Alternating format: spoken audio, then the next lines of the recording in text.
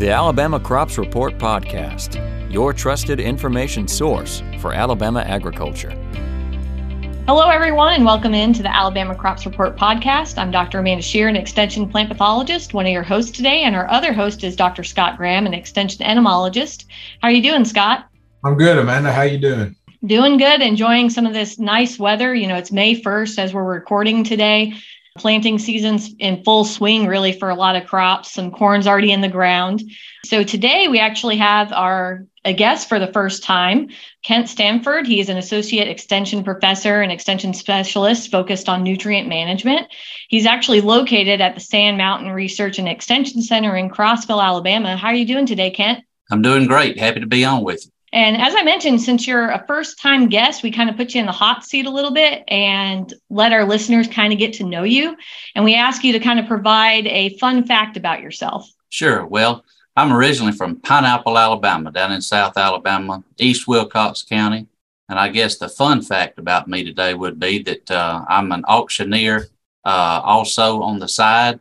When I say on the side, I do benefit auctions, help out some youth programs, benefit auctions, things like that as part of my community service. So I'm happy to be on today and look forward to our conversation. We're happy to have you, and hopefully you don't talk too fast, with your auctioneer background there, but I think you'll do just fine. I don't know how much you've listened to our podcast so far over the last couple of seasons, but we've actually had Dr. Rishi Prasad on previously to talk about some of his research on how row crop producers can use poultry litter in row crops. And I know that's your main topic that you want to kind of discuss today. But for some of our new listeners that may not really be aware of some of that previous research, can you just first give us some general background information on, what exactly is poultry litter? Poultry litter, and primarily we would be talking about broiler litter coming out of the houses where they're raising these birds for consumption. That litter is typically going to be about a 332 nutrient content. That's kind of the book value that we go with.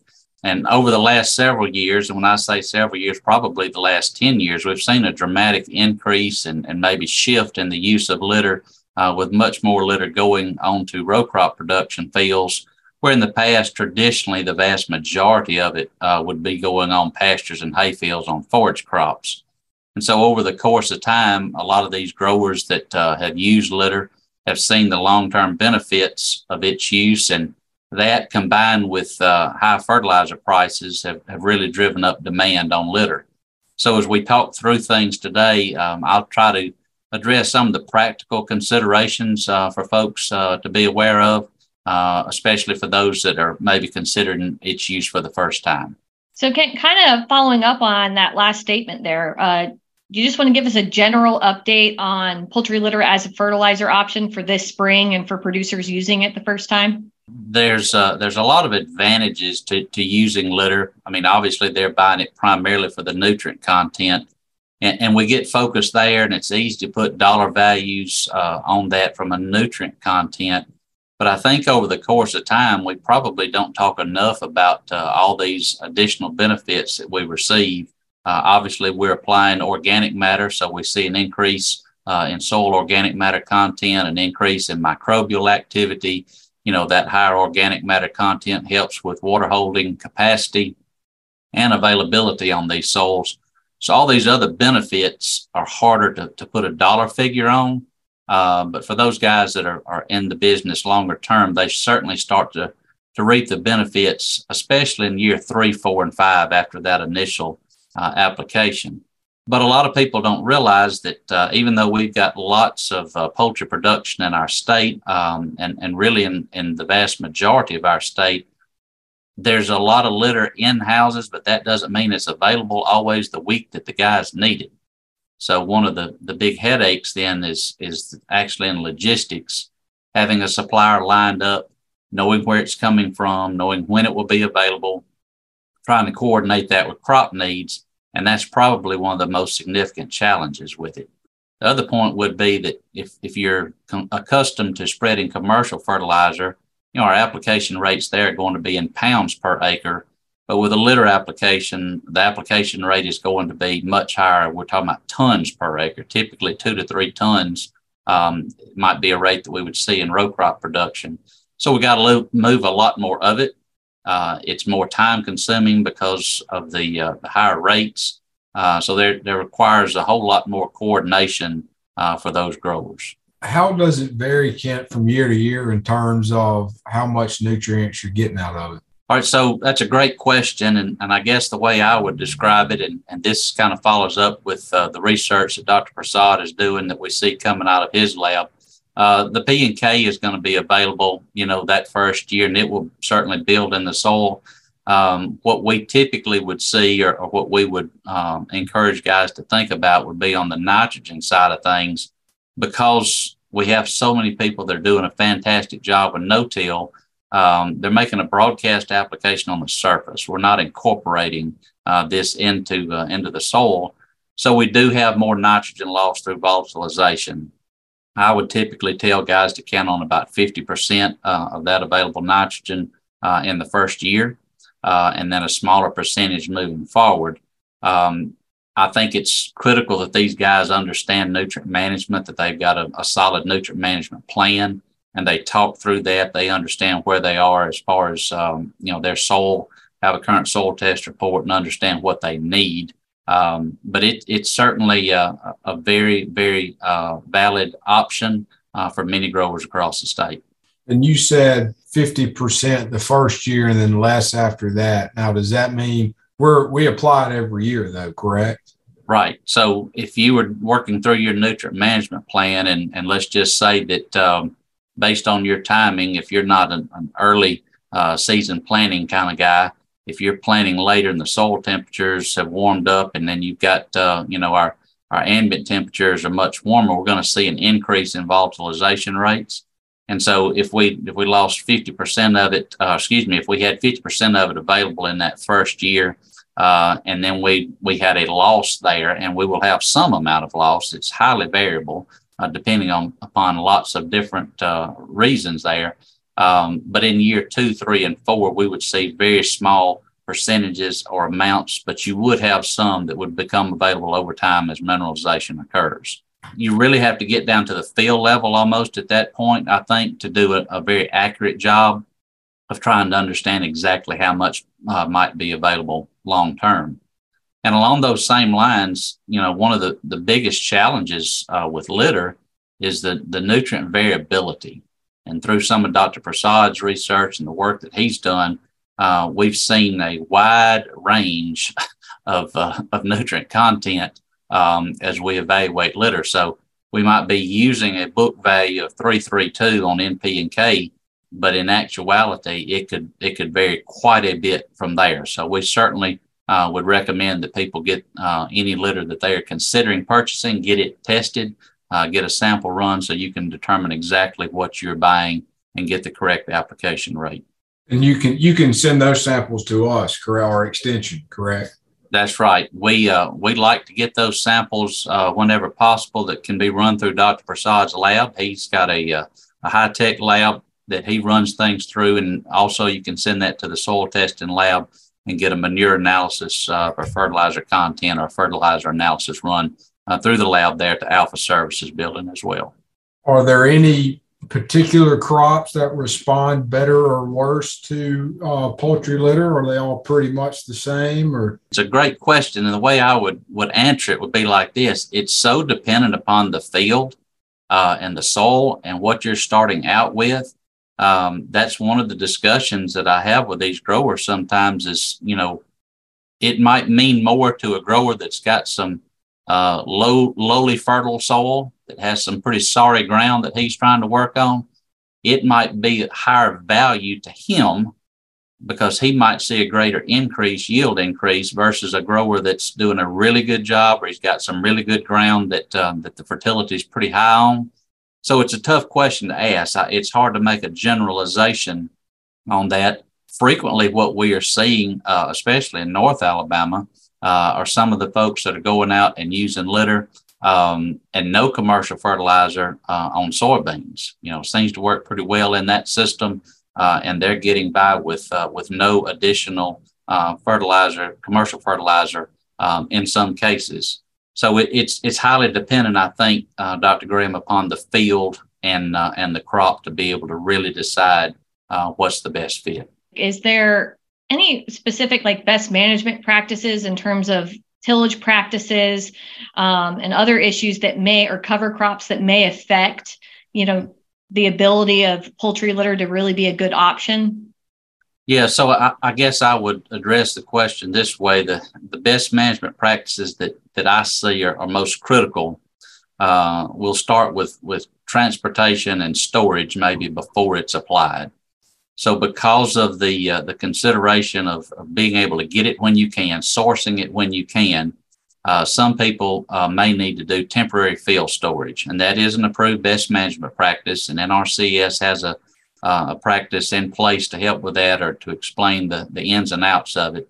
But I tell guys to buy it when you can, store it properly, which includes covering it up. You want to pick a well-drained site, so you're not trying to get on any wetter ground. You want to get a well-drained site and cover it up. It takes a little work to do that, but then you've got it staged in that field ready to go so you can get your application timing done when you need it, particularly as you approach planting time. So I think the storage B&P is very critical there. As far as the application goes at that point, then one of the most important things we need to understand is that we do have rules and regulations that determine where you can apply it. And so buffers and setbacks must be observed when making any application of animal manure. And we would want to be sure that we follow those buffers and setbacks. That includes 25 feet off property lines, 50 feet on either side of a water source. There are some other buffers, and all those are available on our website at aces.edu if you search for nutrient management. And so it's important that those growers understand what those buffers and setbacks are and what the spreadable acres then are for each field. So if they've got those calculated and they make sure they're not applying in the wrong places. Once we get that done, it really comes down to the timing of that application. And the NRCS Nutrient Management Standard 590 says there that no nitrogen sources should be applied more than 30 days prior to the planned planting date. And that fits right with Dr. Prasad's research that is showing when most of that nitrogen is going to be available from that litter application. So those would be the main points, I think, under B&Ps. You've hit on a couple of times about, trying to source it, find it, that kind of stuff. What's availability looking like so far this year? Again, I guess I would say it depends. So let me answer the question this way. The growers, that are in the poultry, the contract poultry business, many of them are on a clean-out schedule that may involve several years between clean-outs. And so it might seem somewhat random when they would be cleaning out. And so they're primarily concerned, obviously, with growing of the birds and secondarily with, trying to clean out houses and deal with litter. So what I suggest to people is talk to any growers around you if you're trying to source directly from a grower. If there is a vendor that is spreading litter or a vendor that is hauling litter that is, kind of the go-between guy, the middleman, reach out to those folks well in advance. There's a lot of litter that is produced and is available, but unfortunately, everybody kind of wants it at the same time. And so you need to get on the list early enough that you're closer to the top of the list. Many years ago, we used to think that we couldn't haul it very far. But when fertilizer prices start to hit $1,000 a ton or so, we realize that we can afford to move it. And especially for those growers that have lower quality soil and need that benefit of the organic matter, it makes a lot of sense to be able to move it. You mentioned cost there of, the more traditional commercialized fertilizers. We've seen, huge price increases, especially the last couple of years. How would poultry litter kind of compare for cost wise? I mean, you mentioned all the additional benefits, but a direct cost to producers. Yeah, I think we frequently get that question, where someone will say, what's it worth? What's litter worth? And so we can make that comparison, very easily between an average book value and commercial fertilizer prices if you had to go buy those same nutrients as commercial fertilizer.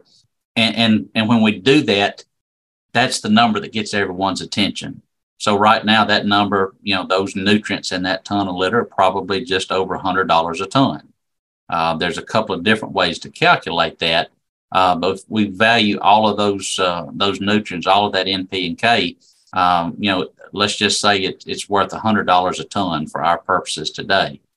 Well, I doubt very seriously anybody's paying $100 a ton for any litter. If so, that's a world record and we would get lots of attention. In actuality, they're probably paying more like $50 or $60 a ton as a spread price. And maybe that is litter that's been hauled some distance. I mean, obviously diesel fuel still costs a lot. So there's some added cost or some increased cost on transportation. So if you can buy it for $50 a ton and the nutrients are worth $100 a ton, there you go. You've just got a 50% savings. And then we haven't even talked about the micronutrients as well as, what you might be seeing on the organic matter side. So the financial piece is very important. I would say, generally speaking, litter is going to be priced at a third to a half of what the nutrient content might be valued at compared to commercial prices. Well, that sounds like especially, in the last couple of years we've experienced, that sounds like a pretty good deal. It really is. And I think that the guys that use it for multiple years, they start to see, after about that third year, they start to see some significant yield increases. And I frequently will have someone to share with me that after 3 years or so of using litter, they may be seeing 10 to 12 bushel increase on soybeans. Well, that starts to add up obviously very quickly. And so that's why we encourage guys to have a long-term plan. Think about the fields that they are farming and especially on rented land, how many years they're going to be farming that, and try to use that litter where they're going to get the greatest impact. If that's on some land that they own, obviously maybe that would take priority over rented land. And then those fields that are lowly fertile that we're trying to build some soil fertility and build organic matter in, that's probably where you'll see the most bang. This may show my lack of knowledge on the topic, but as far as spreading it, are we using a similar rig that folks are using spreading, normal fertilizer, or is it something different? Or are these farmers doing it themselves? Or are they contracting it out through their co-ops or retail? Or what you're seeing there is there's probably not a retail farm supply store that's got a poultry litter spreader. So it's the same design or similar design. It's got a wider track in there. And so they are specifically designed for spreading litter. So you would have to have one for that. What we've seen really over the last 10 years is an increase in the number of farmers that have their own spreaders. Some have built larger spreaders than what they could buy commercially. But there's some really good manufacturers out there that put out a quality product. Part of the reason I think many of the farmers are investing in their own spreaders is they've learned that if they've got it stored on site and they have their own spreader, they can get the application timing down that works for them, and they're not dependent upon someone else to come in. But there are people out there that do this for a living, that clean out houses, that haul litter, that some that just transport litter, some that just spread litter. So there's a significant number of people out there that offer those services. Sounds like an investment that can pay for itself pretty quick, especially when you consider the logistics of trying to go out and source the litter. And then, if everybody's trying to spread at the same time, if you can spread it yourself, that probably pays for it pretty quick. Absolutely. And for a lot of the guys that, are accustomed to having larger equipment, that have large tractors, that can pull spreaders that hold, lots of tons. So, for instance, maybe the standard spreader truck that most poultry farmers might have would have a 14 or 16-foot bed that would hold 5-6 tons of litter. Well, the row crop guys may get a tag-along, a buggy-style spreader that would hold 10 tons. Okay, so they can increase, the size of the spreader because they've got something big enough to pull it. And then they can get across maybe some wetter ground because they've got tractors that'll handle that better than a truck would. So I'm seeing an increase, I think, in the number of guys that are handling their own at this point. It really sounds like if they can get it when it's available and just store it and then spread it themselves, they'll see a really great benefit there. Kent, this has been a really great podcast episode. I think our listeners got a lot of good information. Do you have any final words of wisdom, going into 2023? Well, I think at this point, I mean, obviously, we're kind of in the middle of planning, I guess, here on May the 1st. So for those guys that maybe have not been able to get it sourced for this year and they realize it's something they want to do in advance, go ahead and have those conversations, and be thinking ahead. This is a great product, lots of it available, but it does require a lot of planning ahead, well in advance, and then developing those relationships with the suppliers. The final point that I would leave our listeners with is this. It's also important to understand that those rules and regulations are there to protect you as the landowner and the guy that's doing the spreading, as we make every effort to protect water quality. And so neighborly relations are important. And so thinking about the timing of those applications, I always tell people, avoid those weekends before the neighbor has a wedding in their backyard, for instance. We still want to be good neighbors to those around us. But at the same time, it's an opportunity for us to have discussions with them about the practices that we're doing on our places. So if anybody has any questions, they're welcome to get on our website at aces.edu and look for nutrient management. There's some record-keeping forms on there. And also search for me. I'm Kent Stanford, and you're welcome to reach out to me and be happy to help anyone I can. All right. Well, thank you very much. We appreciate that information. Again, we'd like to thank all of our listeners for listening to every episode. And if you have any topics you'd like to hear us to discuss, please reach out and let us know. And for anything else, of course, please don't hesitate to let us know if we can help in any way possible. So be looking for another episode soon. The Alabama Crops Report podcast is a production of the Alabama Cooperative Extension System and is sponsored by Alabama Ag Credit.